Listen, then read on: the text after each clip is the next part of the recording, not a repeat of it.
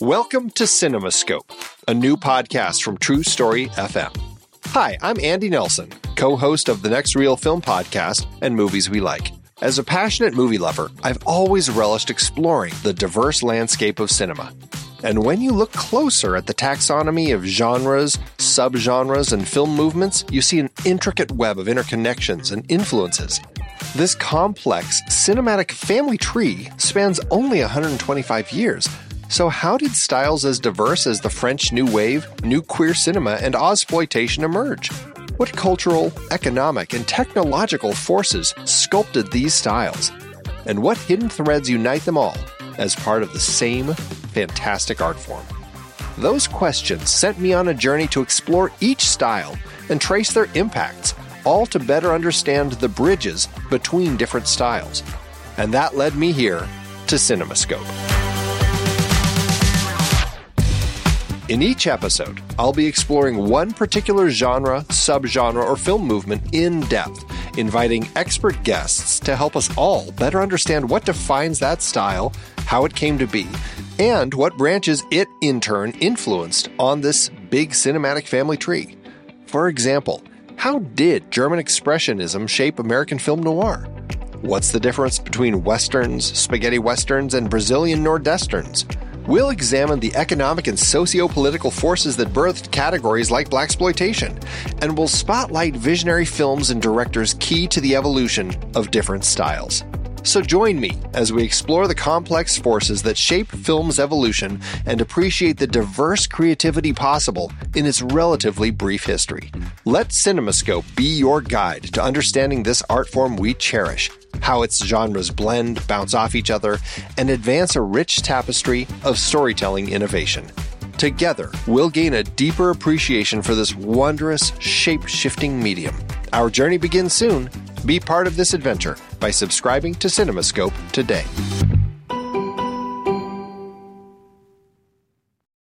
I watched the English trailer, US cut, I'm sure, of The Secret in Their Eyes, 2009, and it sounded like, I think Ricardo Darín could be the Argentinian movie guy.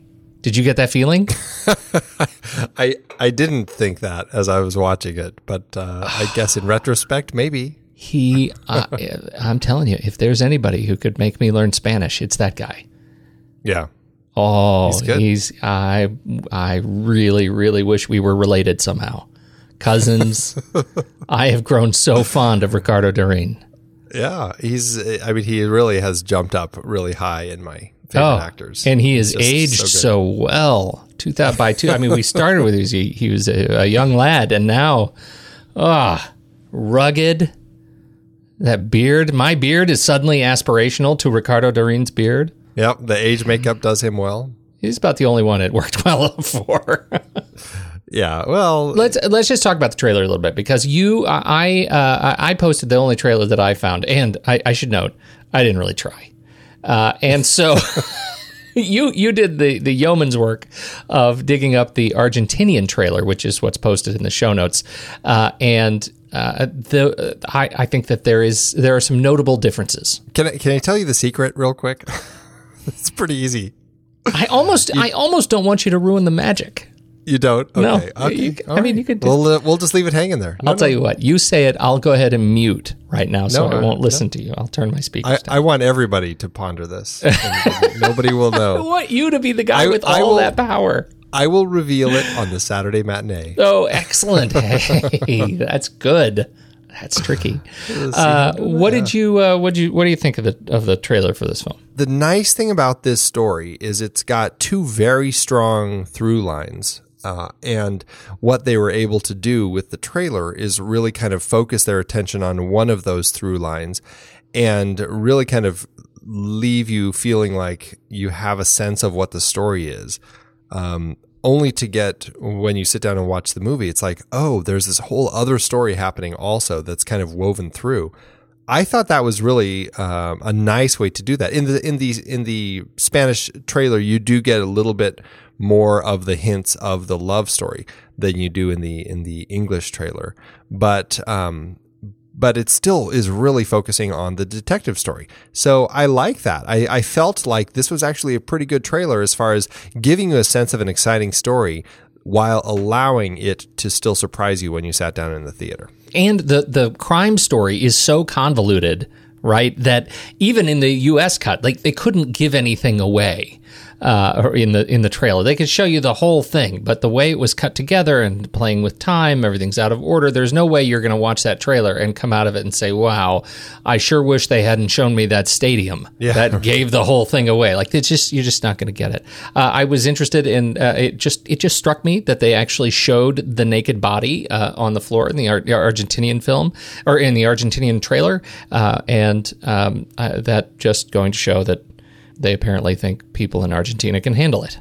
And Americans are prudes. Americans are the prudes, which it was jarring. But I found the trailer was much more patient. It was much easier to just sort of sink my teeth into. You're right; it was a little bit more balanced. I think for the U.S. audience, it was cut much more energetically, frenetically. It was much more of an action thriller trailer, and probably better that the action sells the movie and the romance weirdly becomes the reward, which we'll talk about. I thought it was good. Yeah, I would say I would give this trailer an A. El 21 de junio de 1974 fue el último día que Ricardo Morales desayunó con Liliana Coloto. Usted sabe tan bien como yo que violó y mató a esa chica. No se meta. Ninguno de los dos puede hacer nada. Este asunto se acabó. ¡Van a saber lo que es la justicia, hijo de puta! No sabés con quién te estás metiendo, ¿eh? No tenés una mínima idea.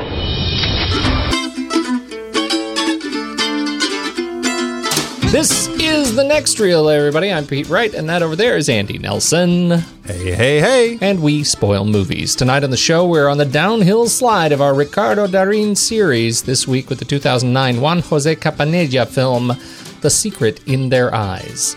Before we get into that, you should learn more about us at thenextreel.com, subscribe to the show in your favorite podcast app, or follow us on Twitter and Facebook at The Next Reel. And if you enjoy this show and are interested in supporting our ongoing work investigating great films like this one, please consider a regular donation through our Patreon page. You'll get to join our back channel conversations on Slack, listen to the members-only weekend show, and get better chances of being part of our Listener's Choice episodes. We have one coming up soon.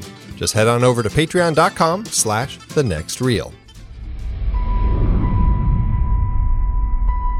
Los ojos hablan. Andy, I'm not prepared. I meant to read some of your Letterboxd review of the remake Secret in Their Eyes, and I'm not prepared. It wasn't much of a review. I'm going to share that. I'm going to share that later when we talk about remakes later. But I just want to open the show with this. Did you like this movie better than the remake? Let's see. I gave the remake a half star. It might have been a little a grudging half star. mean, just because I watched them back to back. But I definitely liked this one better than I liked that one. It had plenty of room in which to be an improvement. Oh, that was, and we talked about that. That was a trailer pick. Like we had talked about that film. The trailer actually, I think, sold the movie pretty well. It looked grim and gritty and tough to watch. And I still have not seen it, but likewise, they sell the detective story, and you kind of get a sense of that. I mean, there are problems. We'll talk more about that as we kind of get to the remake toward the end. But absolutely. There's definitely issues. This film, I think, does an amazing job balancing the violent crime and the cold case narrative that we have here, as it plays with time, sort of parallel timelines, and the unrequited love story. And I found myself really moved at just how well the movie handles that. The sort of middle-aged guy trying to come to terms with the fact that he missed a grand opportunity for love in his life, and just how long he'd been struggling with that the movie was able to so deftly make me feel as a result of that, in spite of and in addition to this amazing crime story that's going on, is a testament to, I think, just a terrific film in the hands of a exceptional filmmaker. I completely agree. The film is put together incredibly well. I think Campanella has really proven himself now with two genres and two very strong films, at least for my money. And the story, the way that this story, it's non-linear, and we're jumping through time from the 25 years ago when this case happens, and they're trying to uncover who done it, to several years later after the guilty party is set free, to the kind of, the present day, or at least 25 years later, so 1999, I guess, as we're dealing with these guys and trying to deal with resolving the crime and their unrequited love. The way everything weaves together is just so clean and so nice, and nothing ever felt out of place to me. And sometimes I would say, it felt like a really interesting detective story. Why did they need to throw that love story in? Or, man, it was a really touching love story. That detective story kept getting in the way of it. I never felt that. Like, they both came together in such clean ways that it always worked. And I was so impressed with the storytelling prowess that Campanella kind of approached this with in order to find that balance. It was really a marvel. I loved it. Yeah, absolutely. And that is, I mean, you got it just right. Like, that's usually the feeling you're left with when you see movies like this that sort of are ham-handed around the relationship stuff, that you feel, sort of, you don't feel good about walking out of a movie that doesn't handle that well at the expense of a crime. And in this case, I just felt complete at the end of this film. I really did. I thought it was wonderful. Not only that, it's beautiful. It is really beautifully shot. Everything, I think it has a terrific visual rhythm that is driven by his, instinct around how to shoot the crime versus the more sort of human elements of the film. Lots of incredibly beautiful Dutch angles, and I found myself really invited into the frame. There are a lot of times where you feel like you're in the room with them, and I think it's because the way the camera's positioned, it's oftentimes it's lower. There's kind of some interesting elements, some foreground elements between you and the actors that kind of makes you feel like you're in the space with them and you can't quite see them because there's this pile of papers or this lamp in between you, and it just feels like you just feel like you're there, and it really does integrate you into the story quite nicely. I really respected all of those decisions, and I also respected the way that Campanella, when he would kind of put some of these shots together, would find ways to do it with tools that were more interesting, that allowed him to kind of do something a little more unique, that kind of also tied into the emotions within the scene. For example, the scene in the elevator where you have Ricardo stepping into the elevator with Soledad, and this is after they realize that this man, this rapist murderer, Gomez, that they had put away, has been released by the government, who Argentina was going through this period where there was corruption in their government, and they basically said, hey, this guy is perfect. He's a great person that we can bring into our fold to kind of take care of problems that we might have. And they realize that, and they confront the police chief who had released him and everything and had him in his employ. And so, and this is after they leave, they get into this elevator, they're very frustrated, and then Gomez steps into the elevator with them. And it's this fantastic, just single take of, you're looking at the three of them from the front, and you see the two of them behind him and Gomez kind of facing the elevator doors. And then he kind of pulls his gun out and he kind of checks the clip and he puts it back in, and he kind of, and you can see their faces and their reaction, and he puts the gun away. He gets out, and the back of the elevator is reflective. And as he gets out, he turns and looks at them, and he just does this little, eyebrow look at Esposito, Darin's character. It was all in one shot, one take, and it was beautiful and it was powerful. And that to me was like, this is real filmmaking. This is a director who knows how to tie everything together and is not afraid to do something like that, because it can be risky, but he pulls it off. I think that's a great example of the sort of intimacy that he has with the with the camera, with placement, with framing, with composition, and with editing. I mean, he edited the film too, I think on the other end of that spectrum, this film also boasts some of the most amazing visual effects, like invisible visual effects treatment that I absolutely did not expect to see in a movie like this. Oh yeah, and invisible effects, and that's we talked about this way back with Apollo 13, where a filmmaker uses these effects tools not to make aliens or things, and we've seen plenty of that with our recent Star Trek series, but to just kind of do little things that you don't even notice, but it just helps create that world. Yeah, oh, it really does. You had dug up some of the effects reels of the team, the guy who headed it. We'll talk about in a bit. But watching these things, like the level of sensitivity and detail that they pull out, things like, this is a column that only has 2 sconces on it. I think we're going to go ahead and add a third one just for balance. And it's amazing how much of a difference that makes. The cleanup that they had to do to this building where they shot the current state of it is it's torn up, the paint is peeling. They didn't do a lot of just sort of restructuring of the building, but man, they gave it a beautiful cleanup. It looks like a brand new sort of paint job, a brand new building in circa the early timeline for the film, 74. It was it just, everything looks completely of a piece. It was fantastic.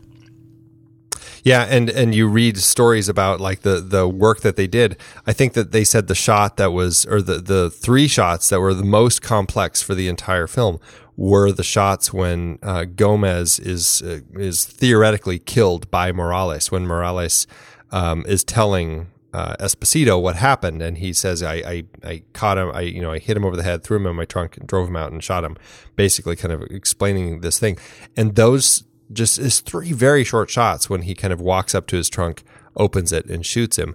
But the train that went by was a modern train, and they had to make it an old train. There was a factory behind, and they had to remove it. When they did that, they had to remove the bushes, and they had to add new bushes in. It's like everything. Yeah. They said it was so complex. Which is crazy, because you watch them go by and it's like they go by awfully quickly. They don't seem that complex, but that's the magic of effects, I guess. That was an interesting thing. And I'm curious your thoughts on that, because what I'm accustomed to is, well, we're here, we're going to just put a train in, right? We'll just put a train in. And instead, what it looked like is they waited for a train, or, had a real train go by and redressed it. Right. Am I explaining that right? I mean, it looked like they intentionally, there was a real train that went by, but a modern train, as you said, and they redressed it. And I'm curious what you might sort of speculate their strategy was there, rather than just creating a train. Why did they wait for the train to go by? Well, my hunch is when a train passes, there are a lot of other elements that end up moving because of it. A lot of, bushes move, the way the lighting hits, you get that fantastic kind of the stutter lighting out of the windows and everything. And so that was my hunch, is that even though it was, they had to change the look of the train, they were able to keep all of those things that changed in the environment because a large, structure kind of zipped through the environment right there. That was my best guess. You know what? I'm going to take that. Yes. That was beautiful. That was well done. There were some smaller performances in here. I shouldn't say smaller performances, but Guillermo Francella? I don't know. Yeah. What would you do? Yeah. What would Campaneja do? Is the question. Would it be Guillermo? Guillermo Francella? Yeah. I don't. That sounds so awkward. I don't know. Francella. Guillermo Francella he's a comedian. He's an Argentinian comedian, and he is a highlight in this film for me. I was delighted every time he was on screen, and partly because he is funny. The opening sequence where we meet him, he's actually he's typing out a statement on behalf of the judge that runs their office. It's a statement where the judge is declaring that he is not fit to practice law, something like that, and he tries to sneak it in to get the judge to sign it on his own behalf, which I find a riot. I thought that was a great gag. He's full of these gags, and then you realize that his life is sort of falling apart, and he is a drunk, but even as a drunk, he uncovers the central strategy to finding Gomez with his Greek chorus of drunks in a bar. And I think it was a wonderful scene. And I couldn't help but compare him to somebody like Steve Carell or Jim Carrey, these guys who started out as funny guys and then managed to deliver performances that were just blockbuster as their careers matured. And I feel like I sort of want to see more of Guillermo. Yeah, he was a real treat in this film. And I think it's because the characters are all they feel so fully realized. Yeah. And he's got this great habit of answering the phone and giving kind of a false company name. It's like, this was something I remember we would do in elementary school, where you're like, Dick's Mortuary, you stab him, we slap him, or whatever it is, Right. It's like you'd answer the phone that way. But the sperm bank one. Yeah. I mean, this is a legal office. Like, these are court investigators. Exactly. It's perfect. Just perfect. Yeah, fantastic. You made a note about attention to detail, and I didn't notice this, but I really, I think it's a nice touch. Again, just going to the focus that the storytellers really have here. Right toward the beginning of the film, we see Esposito as he's starting to kind of write his notes for this book that he's working on, detailing, like, this is how he's dealing with his past, as he's decided to write it out as a novel. And at the beginning, you see him writing, and on screen, you see it playing out, and it's kind of this melodramatic love story between Morales and his wife, and it's very melodramatic. And then it instantly cuts to him, and he just like rips the paper up, crumples it, and throws it away. And then you see him starting over again, and now he's writing not so much about their romance anymore. Now he's writing about her rape and subsequent murder, and he kind of writes it out.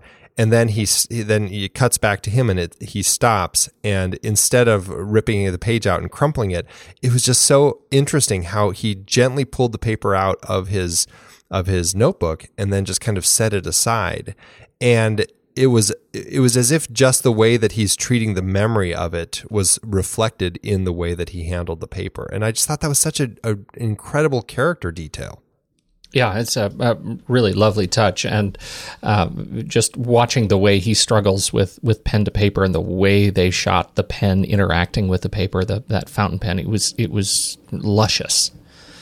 Not to mention one of my favorite things of the film is just the brilliance of that thematic, the one word that he kind of woke up in the middle of the night and writes down on the paper, temo, I'm afraid, or I fear. And then how that is so brilliantly kind of sums up so much of his life because of the detective, just all the crime stuff in his life, and also his fear of telling her the truth. And then at the end, and I love how it ties in with the broken typewriter with the A, how the A doesn't work. And here he's replacing the A on all of his pages that he's typed up. And you see him looking at this note, and he puts the A on the page between the TE and the MO, making the one word temo to the two words te amo, I love you. And I'm like, that is a brilliant way to kind of thematically move from the fear in his life and the struggling with his memories and all of this to the final acknowledgement of his feelings for Irene. And I was just like, that was so beautiful. And I think he writes it as a capital A, right? In Te Amo? Yeah. Yeah, it's beautiful. It really is beautiful. I mean, that's really the message, which I don't know. I feel like I'm going to be overgeneralizing here. But it feels so much like this film, as grim and dark and gruesome as it is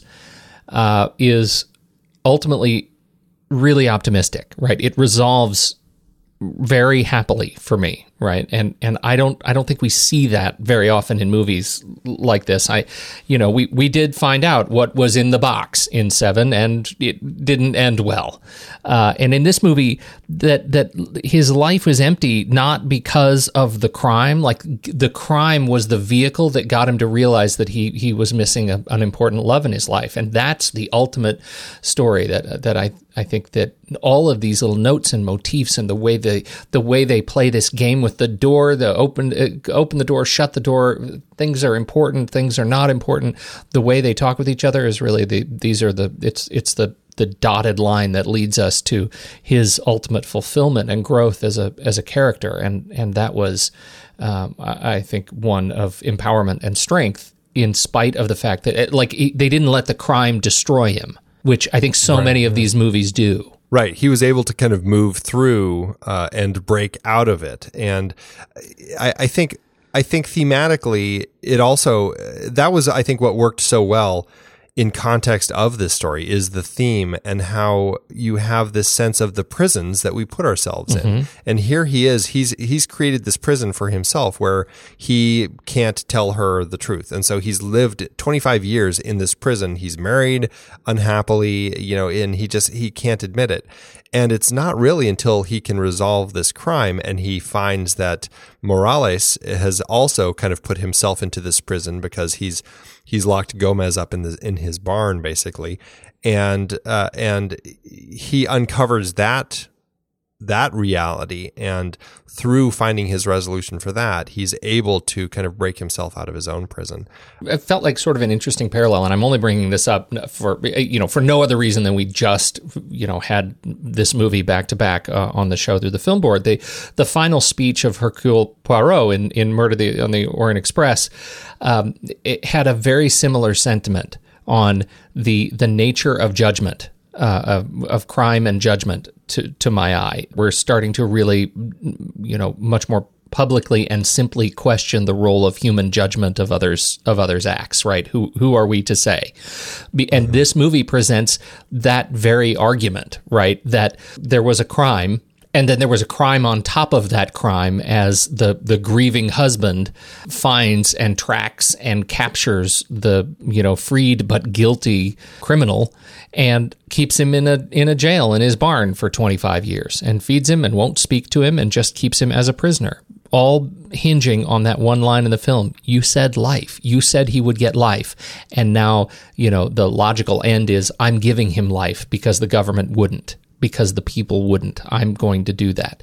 And so, our main character is forced to sit and stew on that and to face it and say, is he so wrong for doing that? Who am I to say that this is the wrong thing to do? We know he did it. He confessed to it in, I should say, an incredible good cop, bad cop scene. That huge question is what it sort of undergirds the criminal portion of the film, the story of the crime itself. And I think it really puts Esposito in a very difficult situation that he handles very, very well. Yeah, it's really strong. It's again, I don't want to get too deep in it, but it's not handled nearly as well in the remake. Oh, stop it, Andy. Stop it. Oh, dear.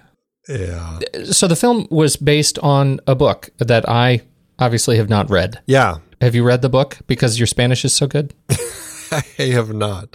But its English title is The Question in Their Eyes, right? Yes, and I wonder, does that change the way you would take the film? Secret versus question?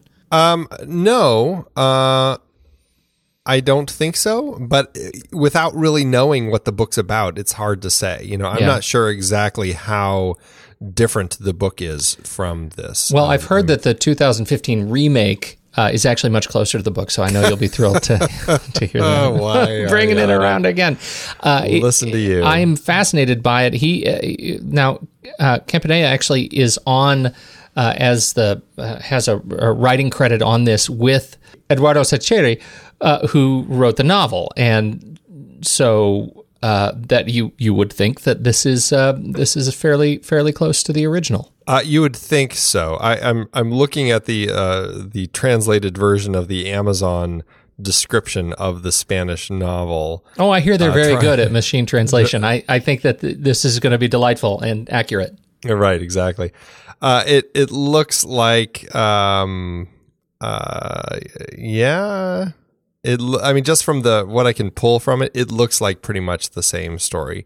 So I'm not sure the question versus the secret. I feel like I like the secret in their eyes because I feel like these people all have these secrets, and I think there's such an interesting motif of what people are saying, with just their eyes and what they're actually saying, and that is, I mean, that's good storytelling anyway. When you have that happening in a film, when you see people and they're saying one thing but their eyes are kind of saying the other, that's just great subtext. We all like that. But I think they do it exceptionally well here. And I don't know, the question in their eyes, It's much less diabolical. Well, yeah, it's just like, so what is the question? I don't know. It's kind of a stranger title for me. Yeah. I don't like it as much. I think the secret implies malice, and you need that for a thriller. I think it's sort of an obvious choice. I just wonder, it makes me want to read the book. Yeah. I didn't see an English translation of it, but it made me want to read the book. Yeah, I'd be curious about that. Yeah. So anyway, what do we know about how Campanella got involved in this project? Well, other than the fact that I believe he and the writer are I don't know if they're friends, but they have worked on other projects together, at least after this. So they might have just kind of come together. But it sounds like he was inspired because of this whole idea he had of, you have these huge spaces where you have people moving through these spaces, doing things, whatever, going places. And then you cut to an extreme close-up of eyes in that space. And he said it's just, there's this really interesting contrast of those two things. And he, in the commentary, he was specifically talking about this in the scene where Esposito comes to the train station, and you just have this wide shot of the train station as he comes and he finds Morales sitting there on his perpetual search to find the bad guy. And you don't hear any of their conversation. You just see Morales like stand up and, give him a hug. Like, that, he has found his guy. And it's a great shot. And that kind of, that is kind of the scene that came from it. We don't have any extreme close-ups of eyes in that shot or in that scene. But that's kind of where this whole idea came from, because of what you can see and what you can say. So I think that's pretty interesting. And then also, Argentina has had a pretty rough period with some of its governmental ruling, and that certainly tied into this particular story.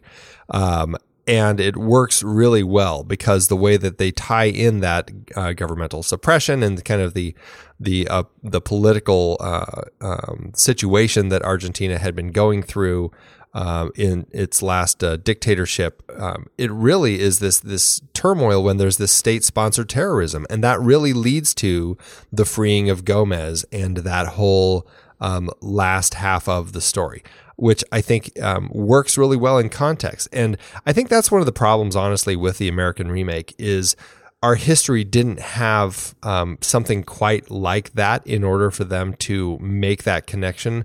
So they really had to artificially find a way to tie it in, and it ended up being with September 11th and everything going on afterward. And it just doesn't work.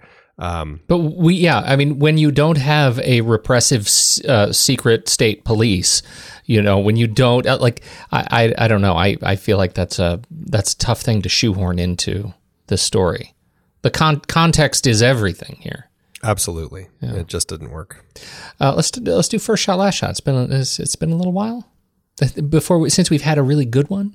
Well, we did Nine Queens. That was, I thought, a nice one because it's really kind of the start and end of that's a good point. The setup, yeah. That's a good point. And this I think follows suit. This does. It really does. It starts what's great about the First Shot, Last Shot in this particular film is it's not connected to what we have with the detective story. It really is focused on this love story.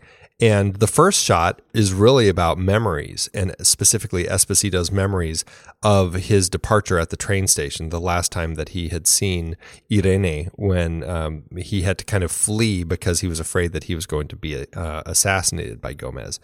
And you have it's memory shots. It's kind of very not soft focus, but it's everything's filtered. You have a much slower shutter speed, so everything's kind of stuttering of the station platform sign before we cut to Irene's eyes, and we kind of see this memory play out. And the last shot is the final moment of this unrequited love. It is acknowledged before between these two fantastic characters as now adults. And I guess they were adults before, but now they're really adults. And then are you trying to say they're not old? They're not seniors. No, they're not seniors. Right. They're fine, and they're only just starting to get up multiple times in the night. Like you get it. And then they finally actually do shut the door. And it's beautiful. It's a lovely pairing between these two things, and it's such a weird thing to say about a movie that deals with such a gruesome rape and murder.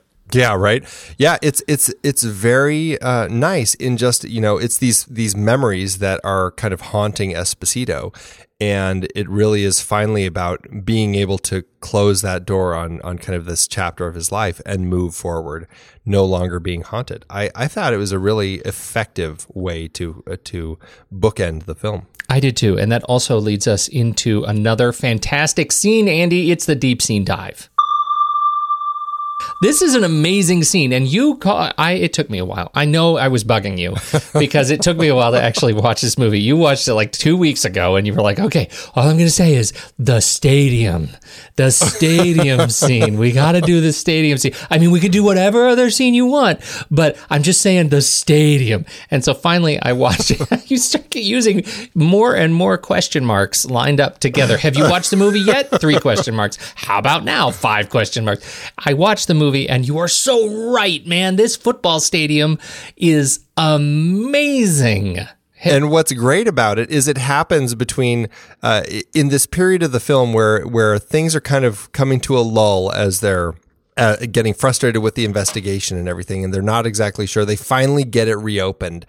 And then they pin down this whole thing about, it's his passion, and that's the secret that we've always missed.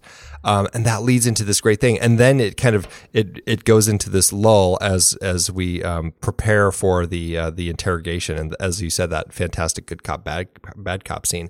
And here, like right at the middle of the film, you have this incredible scene that kind of, for me, came out of nowhere. I wasn't expecting it at all. And at first, as you kind of start on this stadium shot, and the helicopter flies into the stadium, and you're watching the soccer players, and you see the goal not quite get in there, and then all of a sudden you're going right over the crowd's heads, and then you're going right into the crowd, right up to Esposito in the crowd as he's looking around to find Gomez, because this is his passion. He is passionate about this soccer team. It is right out of nowhere. This is a scene. I was laying down on the couch when I watched this thing, and I've got the TV. It's kind of up on the wall, and I'm watching this thing, and I've been enjoying the movie. I'm kind of writing notes upside down, and then we're in the helicopter, and we're kind of flying in, and that feeling of just sort of exhilaration that comes when you think, wow, that helicopter's not stopping.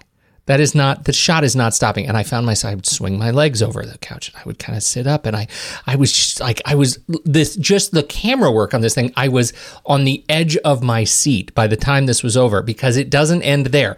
We hit Esposito and we're in the stands with him, and we rotate around him in this close up. We see that he's there with Pablo, and they are searching the crowd. And the stadium has 50,000 people in it, and we're going up and down, and we've got some jiggly monkey camera things going on because there's, people are elbowing.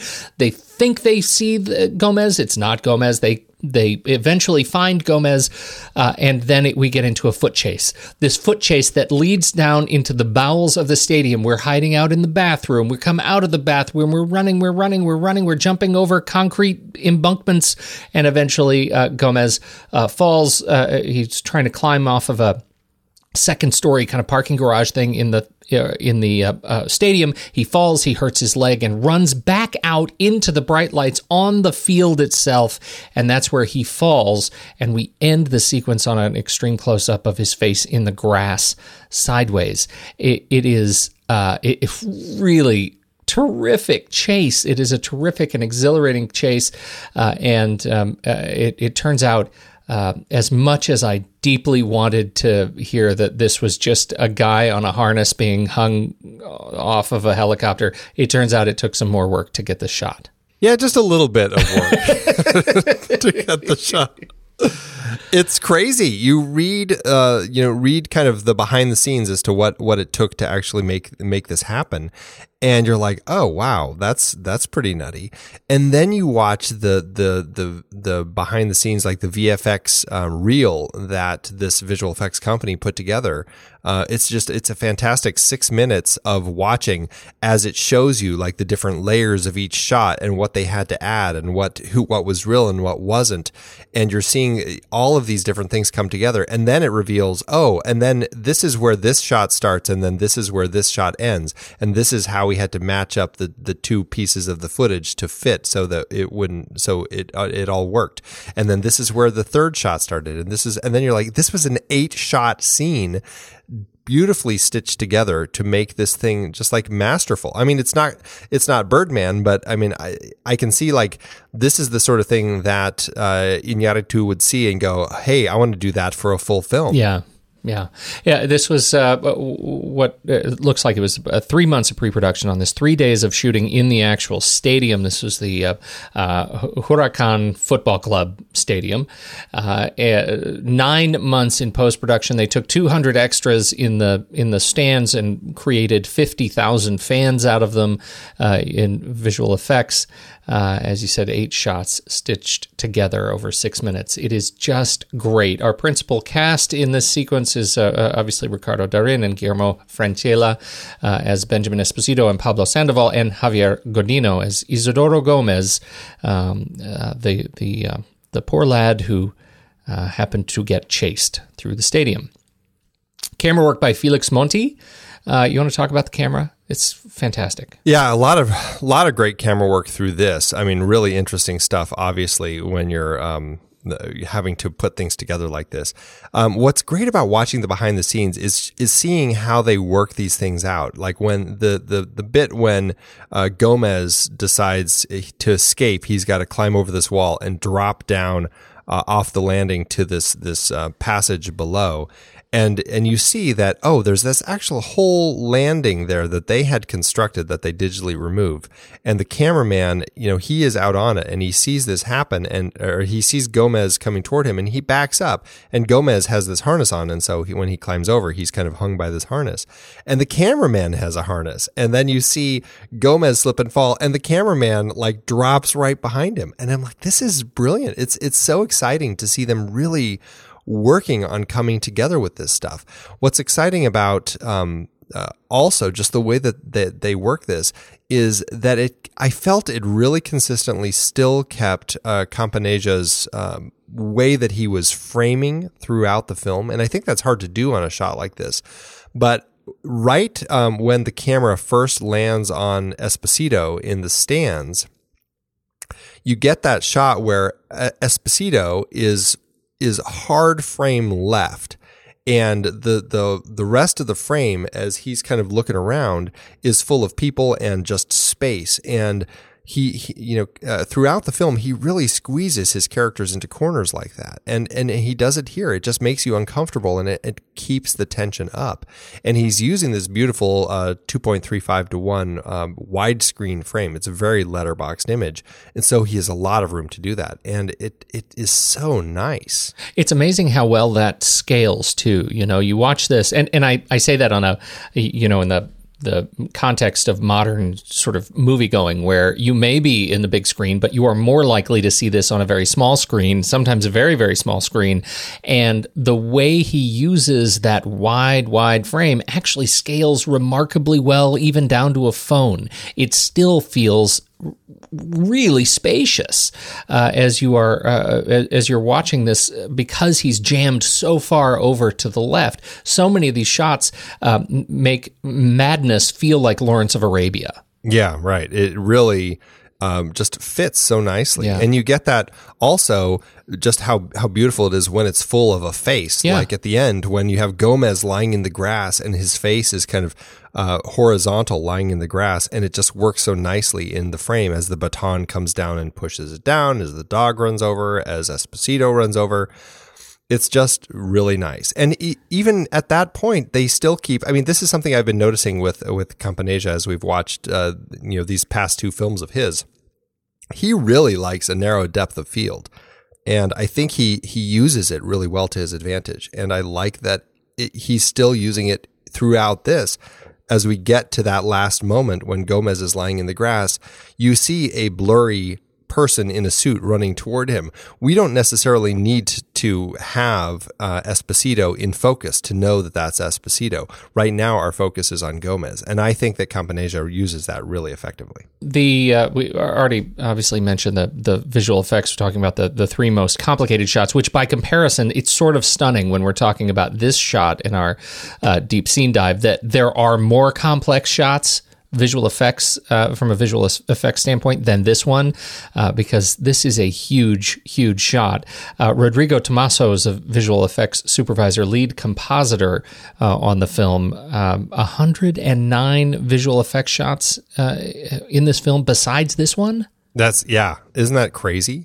Everything from, you already talked about, like some of the stuff that they had to remove, or like add the extra beams in the train station, or cleaning up the way that the public, like the government building looked in the past to make it look a lot nicer. It was constant. Or even like when they're drinking coffee, they had to remove a company logo off the side of the cup. I mean, it's everywhere.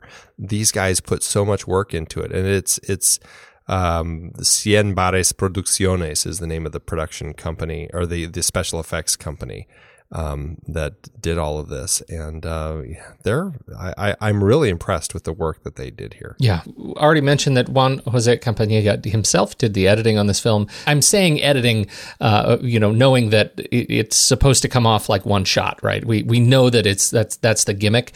But by use of space and use of compression, and where they obviously are doing all these match edits, it ends up being going from big to small in both time and space, and is staged exceptionally well. It really is. But like you said, I mean, they had to put so much planning into this. It was probably quite a bit of work just figuring out, okay, where can we cut? Where can we pull out of this helicopter shot and come into this crane shot and make it work? It's really... That's what I was trying to figure out, because the reel does not do a great job of explaining, because I don't think it actually explains anything. There's no voice. And so it's unclear to me where they matched Esposito. Did they ever they didn't CG him, right? I mean, there was never a CG Esposito that we cut into. It cuts into the crowd. It cuts in from the helicopter to the crowd, and then the crane is what takes us to him.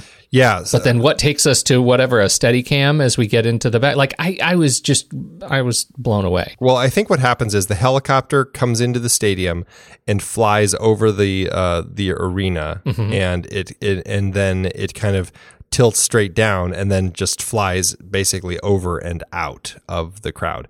And then somewhere in that over where the camera is kind of flying directly, like bird's eye view, looking down at everybody, and then it tilts up. In that move, that is the second camera shot. And so, where's the third? Okay, so the camera 2 goes to the point where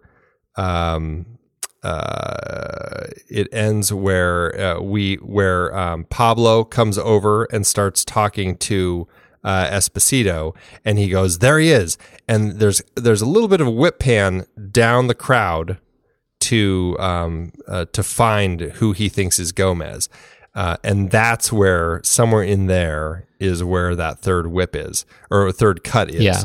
And we come in on the two of them as they approach that person, and then I think that shot ends when they find the guy. It's not him, and fourth shot starts as we pan away from him back to Esposito as he turns to walk away.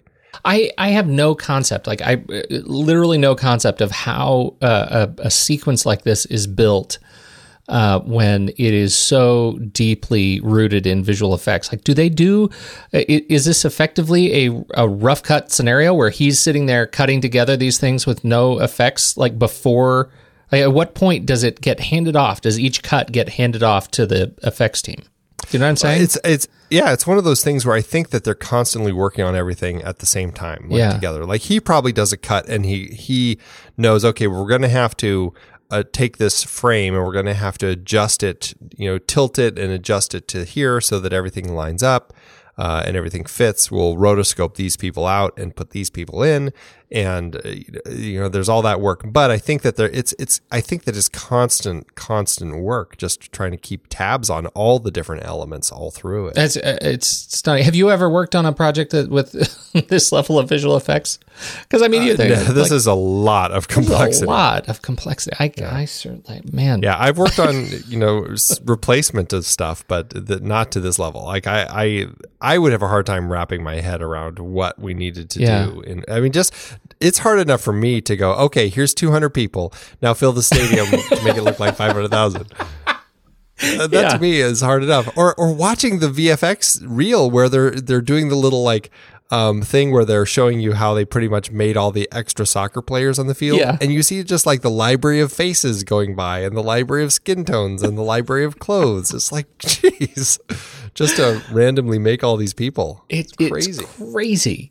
Unrelated to the visual effects, what did you think of the music? It's great. This is, it has I'm trying to remember the music in this scene specifically, but I felt like there was so much tension and everything kind of moving forward that that's kind of my recollection of it. Yeah, it sounded like what I think the music with the sound actually works really well together. I mean, it feels very much like you're coming into a stadium. It's like, Friday Night Lights kind of music, and then it moves into a much more sort of energetic thriller thing as soon as we kick into the chase. And I think that transition is really sharp. It's got the chanting in the music when it's kicking off. Yeah. I don't remember if there was a vuvuzela, but I feel like there should have been if there wasn't. A what? A vuvuzela. I don't know what a vuvuzela is. Oh, yes, you do. You think you don't, but you do. It's the horn. It's the horn that they at all the biggest. Wow. Oh, the wow. Yeah. Okay. I know what it is. Yeah, that's more of a basketball thing, right? What? No, sir. No, that's a football thing. Well, we definitely have the goal. As the goal is scored. And I like that they call it the goal, the hell shot. It's like everything kind of explodes. Yeah, so. Right. The let's see. So I didn't even say his name. Federico Jusid is the composer. Jusid is the composer behind this film. Solid work there. Who else do you want to talk about that is not in this scene? Well, we already talked about the writers, Eduardo Sacheri and Juan Jose Campaneja. They did end up collaborating on that animated film Underdogs, which looked pretty underwhelming. But I don't know. I didn't see it. I'm curious. I know my kids wanted to see it, but I was like, maybe we'll skip that one. But, and then Campaneja, I mean, I think that he's a really interesting director, and just watching these two films of his, I really feel like this is a guy I want to, continue to look for, because I feel like he, has a really strong handle on cinema and how to tell stories. In terms of other folks in the film, we haven't talked all that much about Soledad Villamil. Or Villamil. I cannot wait to get back into some films where I can pronounce the people who are in it.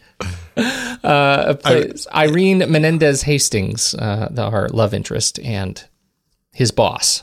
I had never seen her before, and just instantly fell in love with her. I think that she carries an incredible presence on screen and really does a great job of balancing like the early parts of the film where she's, that new person in the office who's kind of having to stand her ground and to kind of make herself a presence. And then later when she's now kind of shown that, hey, I am, strong enough to be the DA, and here I am, and I liked that about her, and I think that she played the part really well, especially with the eyes. She has incredible eyes that work really well in a film where it's all about the subtext of the eyes. Yep, she was fantastic. Pablo Rago as Ricardo Morales. I think he was just as powerful as Soledad. I mean, the way that he played it when they first tell him that his wife is dead, and you just have him sitting there, and you can see the kind of the tears welling up in his eyes, but he's just kind of talking to them. It was really painful, really nice, really well done, and he really, for me, worked well as the man who is kind of represented, his passion was this woman in his life, and it was taken away. And his life was now all about kind of resolving that. And I thought he carried that really well all the way through to the end in his last scene when he's just like, you said life, and you just see him standing there next to he is in his own prison. And I thought that was done so nicely. I totally agree with you. I think Morales is a complicated character. I think it would have been better had I believed the age makeup at the end. That is a sore point for me around him. He looked like he was just like, I could put a pillow in my shirt and, paint my face a little bit. I didn't buy his age at all. I was really frustrated with his makeup and the makeup of Gomez. Both of them, I don't think, took to the age makeup nearly as well as Darín did. Darín, I 100% bought him. I was curious. I wonder which... I got the feeling that Darín actually looked more like that at his age. Like they had to do less age makeup to age him because he was already closer to that age. And that, in fact, the real makeup for him was young, like making him look so much younger. Yeah, maybe. And so the inversion, I think, worked much better in his favor than it did those other guys who were very clearly younger actors and had to be aged significantly. And it did not aged and rendered ill. Like in the case of Gomez, I mean, he had to look like he's been sitting in a cell for 25 years and treated poorly. So it just didn't take. Yeah, that was a rough part for me, but in context, it's easy to forgive because I felt the scene worked so well. Yep, absolutely. Some other names that you want to point out here? For me, the other name that really stands out, we've already talked about a little bit, is Javier Godino as Gomez. I thought he worked just really well. Because when he is first being interrogated, he seems so innocent, and he plays that so well. And I love that it's to the point where Darín is really confused, like, maybe I have the wrong guy. And it's not until that incredibly creepy moment when Soledad is, he talking to Darín, and she catches him kind of looking at her exposed bra because of the rip in her shirt. And, you realize, there is a real creep in here. I thought Gomez really nailed that element of this character. Or, I mean, Javier nailed that element of Gomez. Yeah, I think so too. That sequence in particular was shocking when he loses his cool and, first of all, he ends up revealing himself in the film, which I thought was surprising.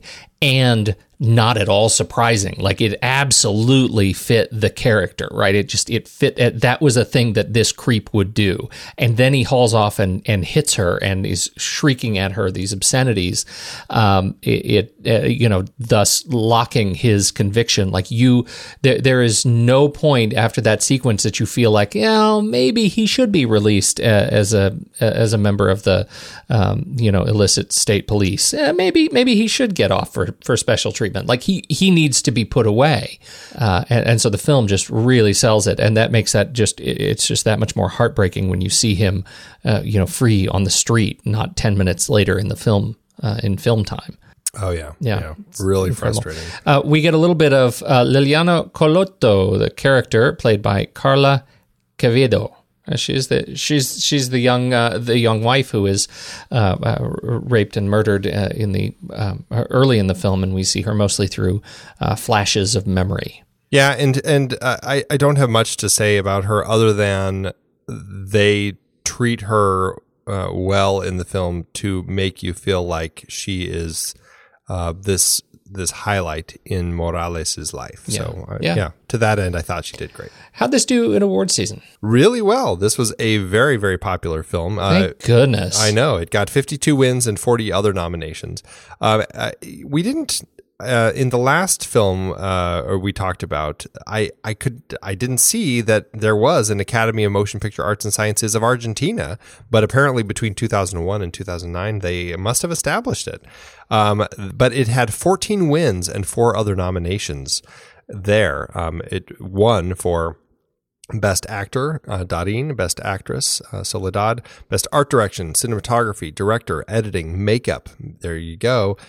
Music, New Actor, Jose Luis Joya, who played Inspector Baez; Best Adapted Screenplay; Best Sound; Best Supporting Actor for Guillermo Francella; and Best Film. The ones that it lost for were Costume Design, which lost to Felicitas; New Actor, Javier Godino, who lost to Gomez; and Best Supporting Actor, Pablo Rago; and Supporting Actor, Mario Alarcón, who both also lost to their somebody they were working with. At the Argentinian Film Critics Association Awards, the Silver Condors, it did have 11 wins, 3 other nominations. And at the Oscars here, it had Best Foreign Language Film. It took away that award.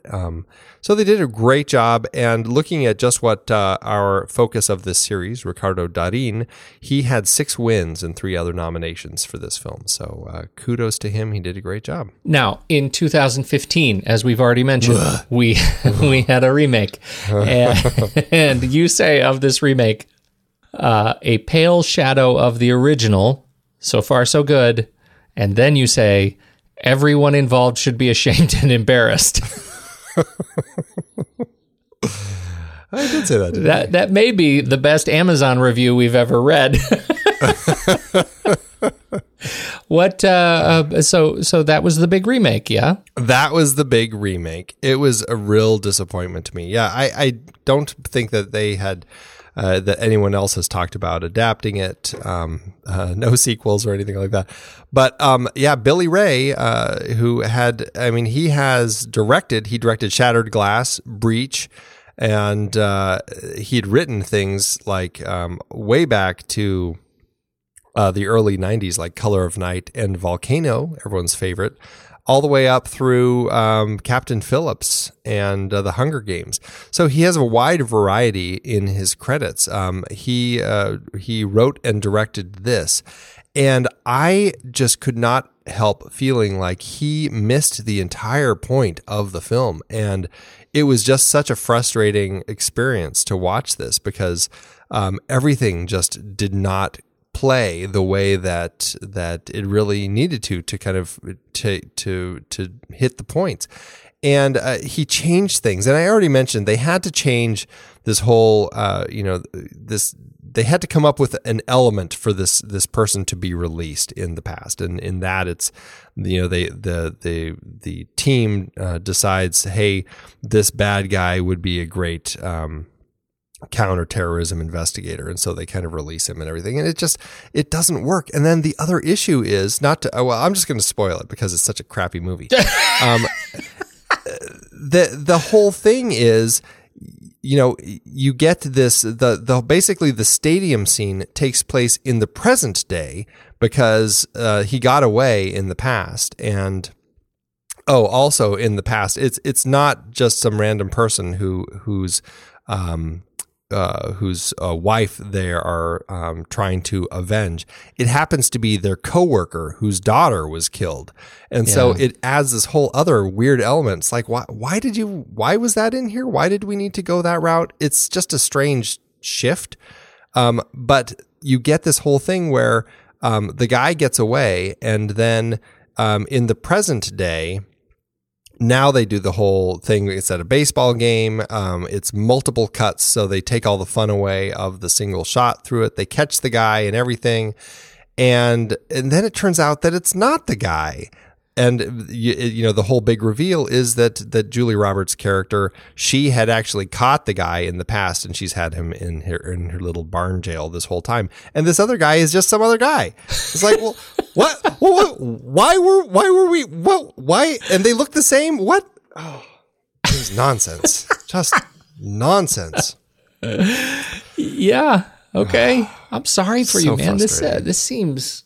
It's like it puts you. It in made a me tough mad. place. Yeah. It made me mad. I think that if I had seen it without having seen The Secret in Their Eyes first, I think I probably would know, well, it was interesting. I don't think it emotionally evolved the way I would have liked it to. It wasn't bad, but it's probably pretty forgettable. That's probably where I would have been with it. Yeah. But having seen the original Argentine film first, and then seeing what they did with it, I'm like, man, these guys just screwed everything up putting this together. And I don't know if the actors knew that, reading the script and going along with it, or if they kind of were like, I'd like to think, because I like all these actors, I like to think as they were working, they're like, I don't think this is going the way that I was thinking it would. That's the stunning thing. I mean, that cast it's amazing. I know. We've got Chiwetel Ejiofor, Nicole Kidman, Julie Roberts, Dean Norris. It's a great group of people. Yeah. And unfortunately, the film, it was a painful experience to watch. Well, okay. So there you go. Don't worry about that one. Definitely see the 2009 film. How did this do at the box office? It's funny. The numbers for this film are in a bit of a disagreement on the various sites that I look at. So I guess I have to go with the numbers that seem to correspond mostly on most of the sites. It looks like Campanesia got a bit more than he got to make Son of the Bride. For this film, he had a budget of $3.5 million, or $3.9 in today's dollars. The movie premiered in Argentina on August 13th, 2009, and like Darin's previous films we've discussed, this film was a critical and commercial success, becoming the second highest grossing film in Argentina's history, only topped by a 1975 film directed by Leonardo Favio called Nazareno Cruz and the Wolf. I had never heard of that film, never seen it. I have no idea what it's about, but apparently everybody in Argentina loves it. This movie had a limited release in the US on April 16th, 2010, opposite the Death at a Funeral remake and Kick-Ass. It went on to make $6.4 million here and $27.9 million everywhere else, raking in a grand total of $38.5 million in today's dollars, giving the movie an adjusted profit per finished minute of $268,000.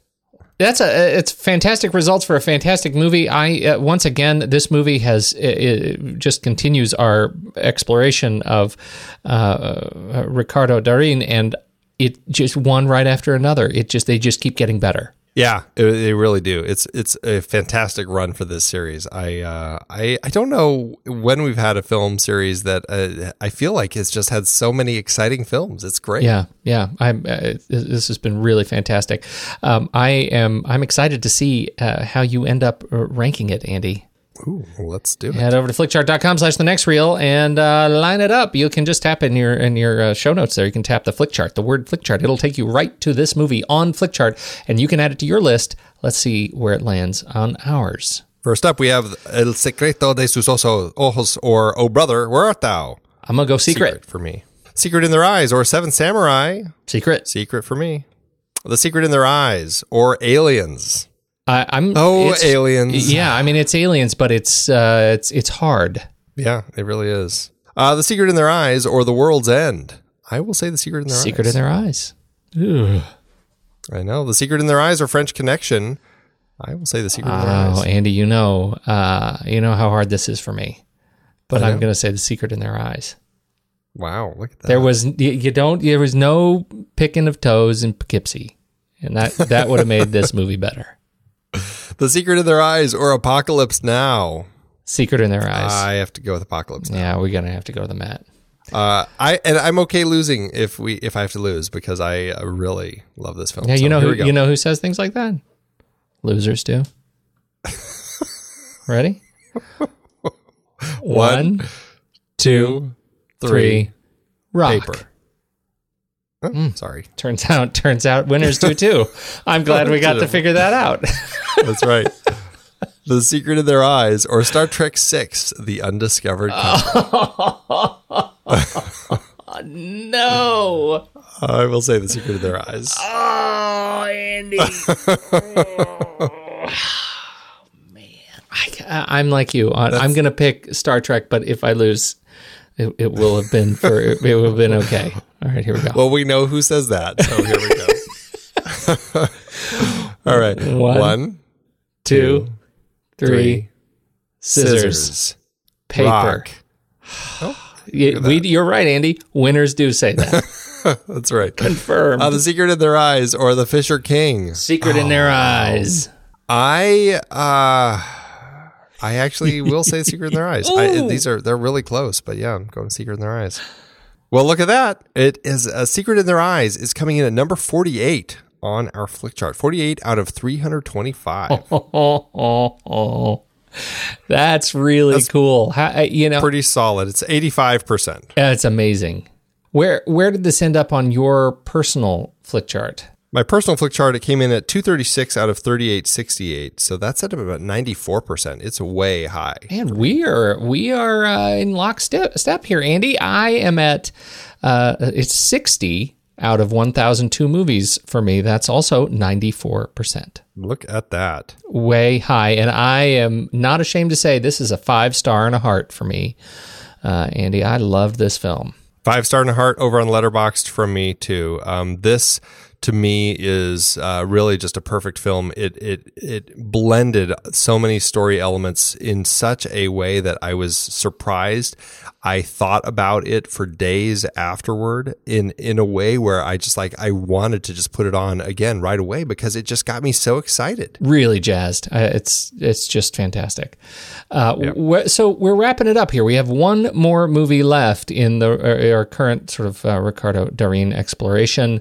Where do we go from here? We're going to be wrapping it up with Wild Tales, otherwise known as Relatos Salvajes, directed by Damián Cifrón in 2014. This is an anthology film, so we have much less of Darín in this film than any of our others because he's only in one of the 6 tales in this one. But so wait a minute, that means we should only have to watch 1/6 of the movie, and our conversation next week should be about 20 minutes long. Exactly. All of the above is true. Nice try. Nice try, you. Loving this conversation. Love where this is going. Don't forget, everybody, make sure you subscribe to our Patreon. If you want to throw us a buck, you can get access to our Saturday show, the Saturday Matinee. Andy, why do you love the Saturday Matinee? We get to talk about all the things that we no longer talk about on this show, and which is fun. It's the fun stuff. Yeah. Exactly. Yeah. And what's really exciting is we do these lists where we basically come up with a list of 3 films that are somehow thematically connected to the film that we are talking about that week. And this particular week, because this film has this fantastic cold case story element, we are going to be talking about 3 of our favorite films that deal with cold cases. So we each get to pick them and share them, and it's a lot of fun. It is a lot of fun. And if you subscribe on Patreon, you get all of our past Saturday matinees where you can hear such hits as best movies with weddings in them. best movies about stamps, ideally part of the plot, but at least should be pointed out, and best stories of missing people stranded somewhere, lost colonies included. Yes, these are real hits. These lists. You're really selling it there, Pete. You're really selling it. No, I really am, because what's remarkable about this is that no matter how stupid the list may sound, the lists of movies that come out of these conversations are really good. I have got my list of movies that I just haven't seen that you guys have brought together. It's just fantastic. So I look forward to this every week, even when it's movies with weddings in them. One of these days, it's going to be movies, best movies starring actors whose last name involves postage. And it'll just waiting be to get that Terrence Stamp and Marky Post. That's it. Just all Terrence Stamp and Marky Post movies. Shut up, Andy. This has been great. You know the drill, Andy. When the movie ends, our conversation begins.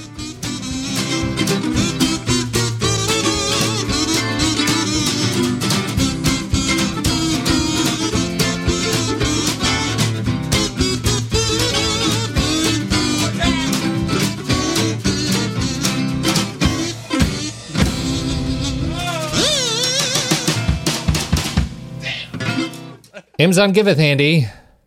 As Amazon always doeth. Oh, this film, Amazon really does giveth with a number of 1-star reviews to help us support our quest for the best Amazon review across the entire catalog. We are still searching.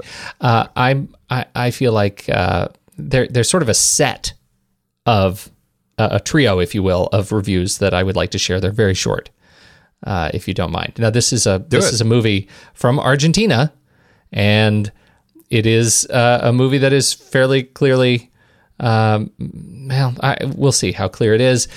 Beware, Andy, movie in Spanish. This movie is in Spanish. Why would they write the description in English and fail to mention that the movie is in Spanish?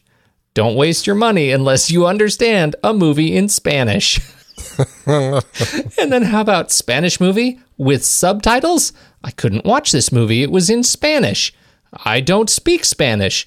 Nowhere in the reviews did they say the movie was in Spanish. And then how about English subtitled? English subtitled? No indication that it was. If I had known, I would not have rented it. I did not watch the movie, and I would like to have a refund. These are all people, Andy, clearly, who don't like to read their movies. Clearly. Clearly. So disappointed for humanity. Well, I have somebody else who also had an issue with it. It did not in any way relate to the Spanish nature of the film. It is Spanish nature of the film? I think that's how they should call it. This film is of the Spanish nature. It's slightly Spanish-natured. It's fiery. This review, Dutch Princess, said did not like this version. Dutch Princess, I should say, screamed the review because it's in all caps. I was looking for the American version with Julia Roberts. Did not like this version. Too graphic. Now tone it down, Dutch Princess. Easy. I have to ask you, Andy, on reflection, what is your take on that critical review of violence in the film? Which one do you find more grotesque and violent? We do see the rape and the bloody body here in the American film. You don't quite see that. You just see that there's a body in a dumpster, and Julie Roberts realizes it's her daughter, and she climbs in and clutches her and everything. And that's in my recollection. That's pretty much the extent of it. Okay. So it is much more toned down. All right. Well, maybe Dutch Princess has a thing on you. Yeah. Thanks, Amazon. You know what I got the other day, Pete? Stephen King's latest. Want to borrow it? Do you know who you're talking to? What do you mean? Andy, when's the last time I read a paper book? It's been like decades. I would much rather use Kindle, or better yet, Audible. What am I thinking? I don't read paper books anymore either. I am an audiobook guy all the way. For those of you looking to listen to the books behind the films we talk about here on The Next Reel, get a free audiobook download and 30-day free trial at thenextreel.com/audible. Okay, we're going to play a little game. I'm going to name a series from season 7, and you try to guess how many movies from it were adaptations. Nice. I own this game. We shall see. Here we go, starting with an easy one. The Millennium Trilogy. Seriously? The Girl with the Dragon Tattoo, The Girl Who Played with Fire, The Girl Who Kicked the Hornet's Nest. Die Hard. Well, Die Hard 1 and 2. Except Nothing Lasts Forever, which is where Die Hard came from, isn't on Audible. What? Crime of the Century! Okay, 1968 musicals. Mary Poppins. Nice. We've covered a lot of great movies that started as books. Books like East of Eden, Giant. or All You Zombies, upon which Predestination was based. So many great movies from so many great sources, and they're all on Audible. Producing this podcast is a lot of fun, but takes a lot of time. We've dropped the dynamically inserted ads because they're so annoying and have no connection to our content. Plus, they just jam those things in wherever they see fit. We listened to you when you said you didn't like them, so now we're directly appealing to you, our dear listener. Please consider an Audible subscription to help support The Next Reel and our family of podcasts. I have been using Audible along with my family for decades now. I love it, and I have read hundreds of books through it. I couldn't be more pleased with their service, and I know you'll love it too. Head to thenextreel.com/audible and get your free trial. It really helps us out, and you have a world of over 200,000 audiobooks open to you. So much great material available. Dive in with a free 30-day trial at thenextreel.com/audible. Start listening to amazing audiobooks of your favorite movie source material with your first free audiobook today. That's thenextreel.com/audible.